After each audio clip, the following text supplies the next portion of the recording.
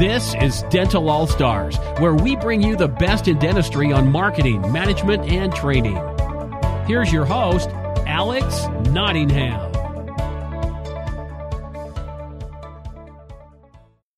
Welcome to another edition of Dental All Stars. I want to share with you a study club titled The Nuts and Bolts of Dental Marketing Part 2, where we briefly review the first study club, Nuts and Bolts of Dental Marketing, and we take some questions related to marketing. We're going to hear from Larry Guzzardo, as always, our head instructor, Eric Vickery, one of our longstanding mastery coaches, and myself, Alex Nottingham. We're going to answer some questions posed. So enjoy the snippet, the excerpt from this study club as you listen. Let's start study club. We are talking about the nuts and bolts of marketing, part 2, the Q&A session. We went and did an hour and a half in the last session, and so now we want to answer some of the pressing questions. With us in the study club, we have Larry Guzzardo, as always, our head instructor, All-Star Dental Academy, a veteran speaker, consultant, Dawson Academy faculty member, all about providing common sense solutions to improve dental practices. That's Larry. We have Eric Vickery, our most senior coach, having coached with over 250 dental offices, really a specialist on case acceptance, fee for service, in how to work with insurance companies or get off insurance companies, big on results tracking. We'll talk about some of the tracker later in this webinar, and also a DISC personality profile expert. Okay, so we're going to start with Larry, and as you do a quick recap, and then we're going to come to the questions. So Larry, it's all yours. Great. You know what? I don't think there's a topic that gets more questions than how to market your practice. And I'm not surprised by that, because there's just so much confusion about the way, that you should market your practice. And so in our last session, I made a specific point that when you market your practice, you have to take into consideration, are you presenting yourself in a professional manner, or are you presenting yourself in a retail manner? And the reason why I brought that up was because, when somebody doesn't care who they go to, and I use the example, if you were trying to get somebody to come and maybe, get the leaves out of your gutter, or if you were locked out of your car and you needed a locksmith, somebody to show up just to, get you in the door. My sense is you probably wouldn't care who showed up, just as long as somebody showed up and, could do the job. And that's what I refer to when I think of like a retail service. Now, I'm not knocking retail services, because they're vital to our economy, and there's certainly nothing wrong with them. But when you provide a professional service like we do in dentistry, we don't want our patients to think of us the same way, if I'm making any sense here, because we want them to give some consideration to who they're going to. Because if I had asked you, hey, let's look for somebody to invest all of your savings. Let's get somebody to write your will. Let's get somebody here to write your durable power of attorney. What's going to happen at the end of your life. Let's get somebody to, sell your house.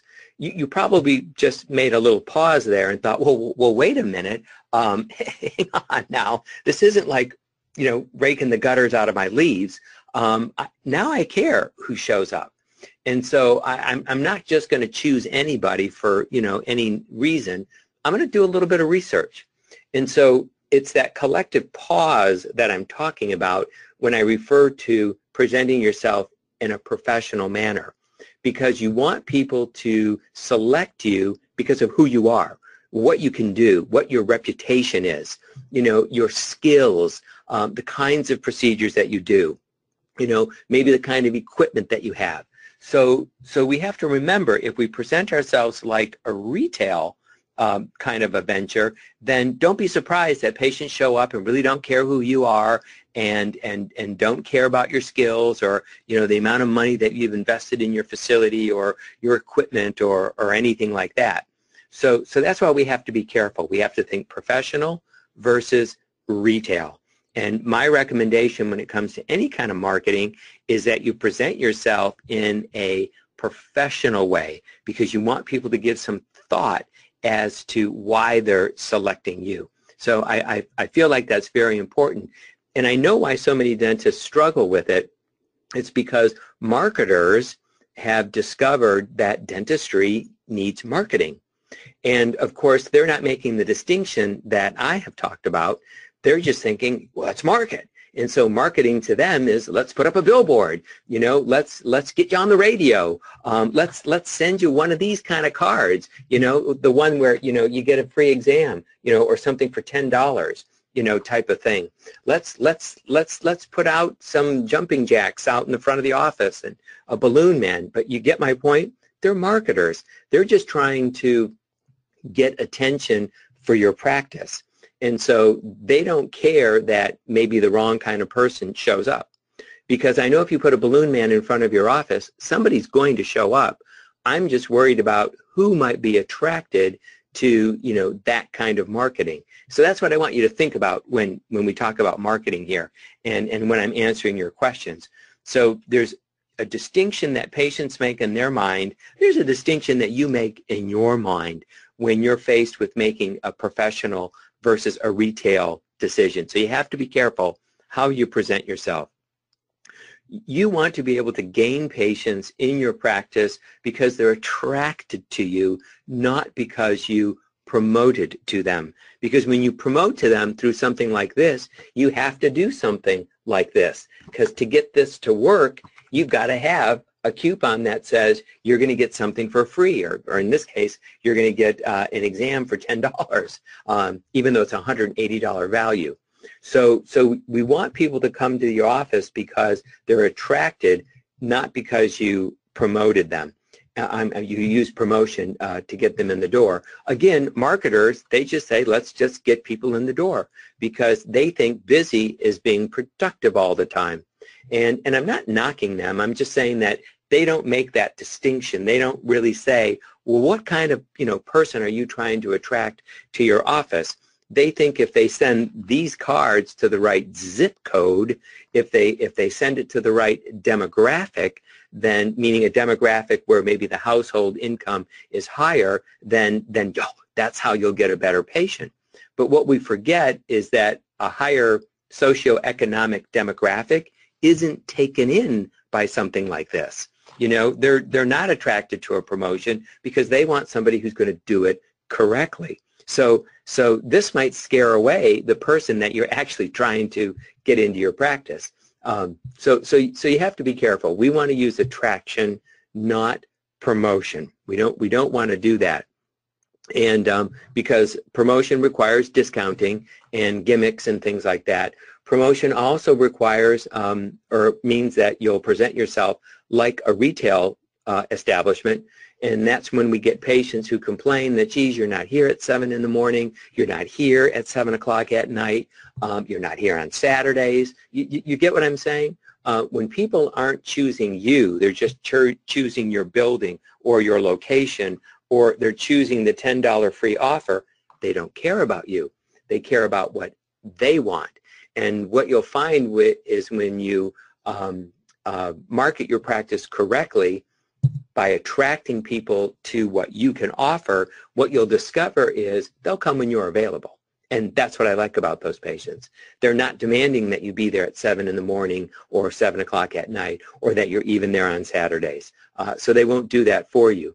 So you have to be very, very careful about the way that you market your practice. So before we got started tonight, I just wanted to have that quick overview with you and really just save the majority of our time for questions, because last time we went so long that there was so much to talk about that we never really got a chance to ask or to answer anyone's questions for you. So that's how I wanted to kick off this evening, Alex, is just give that little bit of a review. But let's get right into the questions from everybody. All right, let's get our cameras back. Where'd I go? Let's see. There I am. Eric, come on with us. So just some, before we get right into questions, some of the topics that you talked about were how to get reviews, the importance of reviews. Let me just pull up here because it was a very detailed, wonderful presentation, talking about good content to create, what Google likes to see, how the website should look, a professional looking website versus a gimmick site, the concept of DDS, which, what did you have that stand for? DDS? Dull dental stuff. We don't want to do any dull dental stuff. We talked about that. A great smile gallery, maybe a YouTube channel doing videos, the power of videos, blog, social media, whether it's Facebook or Twitter. There's so much great stuff in this presentation, so I hope everybody reviewed prior. Some cool online tools and 8 tips for a great web design. Really great stuff. So I'm going to get to some of the questions that have already been presented here, and we'll take that. And as you hear these questions, everybody, start sending me your questions, and we'll make sure that they're answered. You have a lot of great time with us with that. So, so Larry, one thing that comes up a lot is the question about permission for pictures. So how do we address that? Permission for pictures is easy. People do it a couple of ways. Let's say you find a patient in your practice that you'd like to feature on your website, or maybe post their picture in the office or something.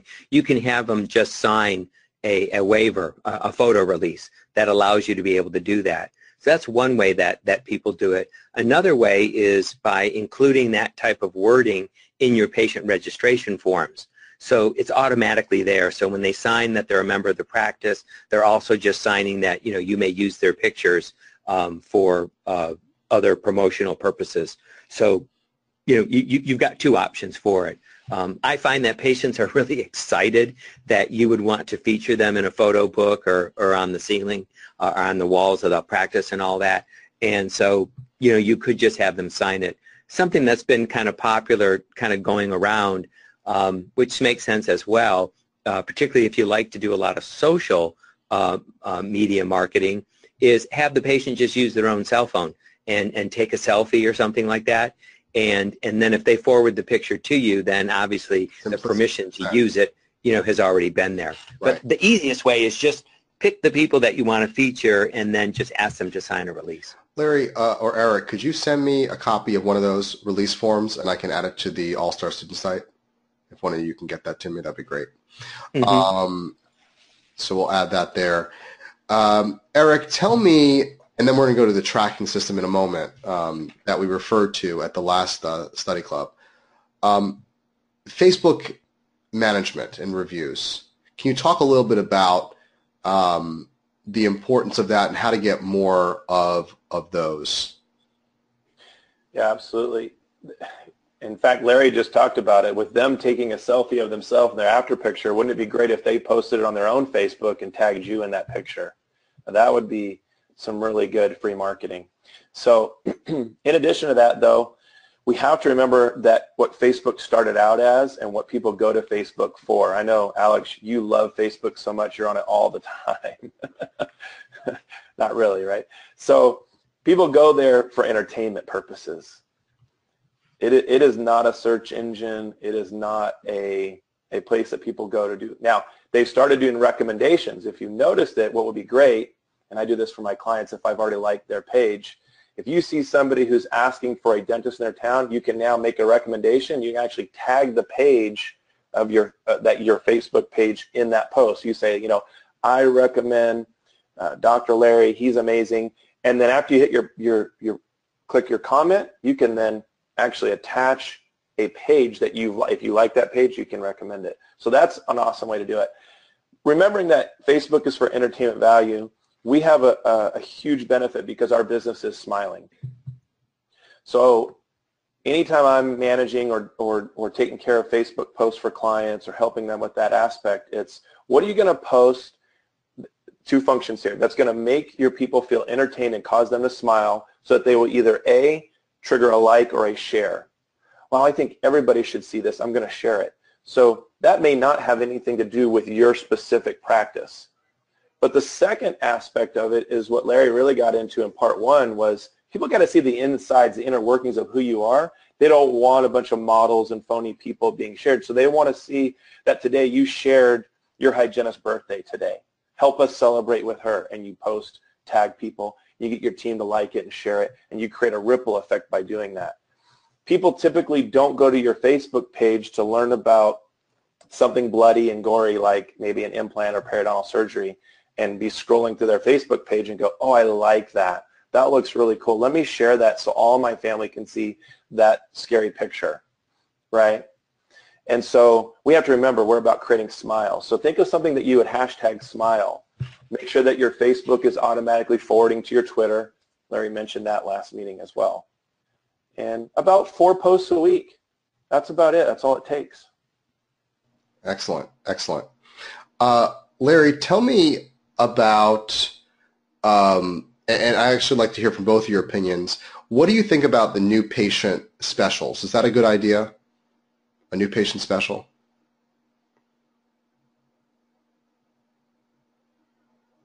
You really want to know what I think? Yeah. Yeah. I don't think, unless you really, really need to have patients, I don't think it's a good idea.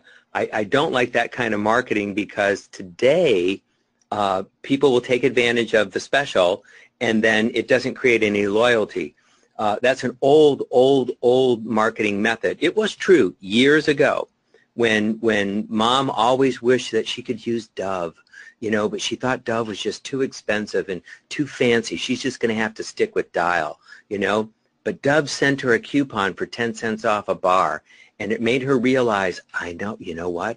For 10 cents off a bar, I'm going to try Dove, and because I've always wanted to. But the reality is that type of marketing worked. I mean, we still see coupons today, but remember what I talked about in the first go-around here was that today everybody thinks everything is the same, particularly in dentistry. They think it's all the same. They think one hygienist is the same as another hygienist. One crown's just like another crown. There's absolutely no difference. That's why so many people are willing to shop around and just ask, what are you charging? Because they don't think that there's a difference. So my attitude about having a new patient promotion is that it will just attract people who want the promotion, and more than likely, and today people have no shame, they'll just go, hey, I'll just go to the next place. I mean, look how successful Groupon was not, because it didn't bring any loyalty to those establishments. People flooded the restaurant the night that the Groupon was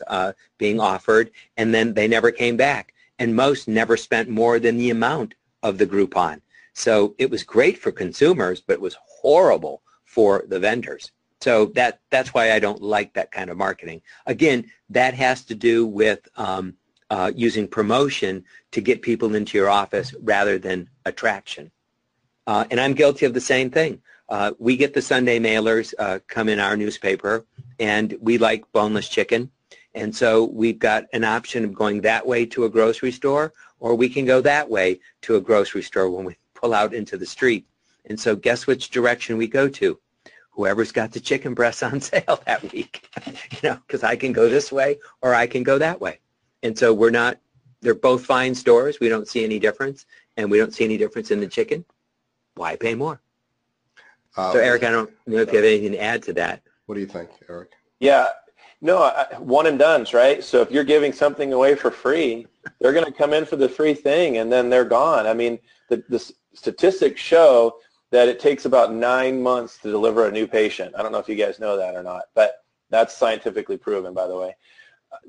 Are they staying in your practice? If you look back at your new patients, you go back and you do an audit and you say, okay, I'm going to go back in my schedule 9 months ago, and I'm just going to pick a week. I'm going to look at my new patients and see, and maybe you're in Dentrix, you go other appointments. How many of them have a future appointment in there? Did we keep them in the practice? And you can look at what marketing source they came from, and what you're going to find is referrals, those that did the research online for reviews, and are going to have they're going to stick. They're going to be more likely to trust you when they walk through the door. Well, I take a new patient, it's not new patient, I take a patient survey with every new client that I work with. And I can tell you that consistently over 20 plus years of going to client offices that patient referrals from family and friends and other staff members is consistently the number one source of new patients. And I've never had a dentist tell me, oh yeah, I don't like getting them from patients and friends because they're horrible. They always tell me those are the best patients. And I said, well, I do a weighted survey, not a random survey. So we hand select the patients that we survey. So these are people that we consider better quality, not better quality, but just, are the patient that we're looking more of, who come in on time, who pay their bill, who refer their friends, accept our care. So we're asking those specific patients. And by and large, the way that they found out about the practice is from other patients.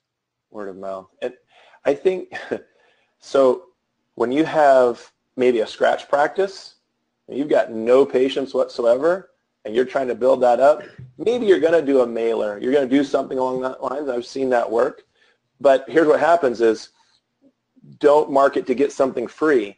Market who you are, your reputation, and reviews that other patients have said about you, maybe in your previous practice or those that are there now. And as those come in, the first thing you're going to start doing is, did you like it here? How to ask for a referral to get more in. Because statistically, just like Larry's saying, you should have 60% or more of your new patient flow coming from referrals. That should be the statistic. If it's not, there's an issue. There's a great line, I think it was Brian Tracy, who said that you should try to run your business and see if you can build a business that you only rely on referrals. You do the other things, but when you analyze your business, you say, could I rely on just referrals? And if you can, you have a winning business. And then you just add on top of it. So I think that's a tremendous kind of a encapsulation of what a lot of things you guys are talking about.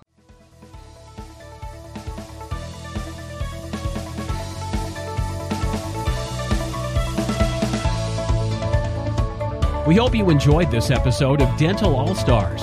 Visit us online at allstardentalacademy.com.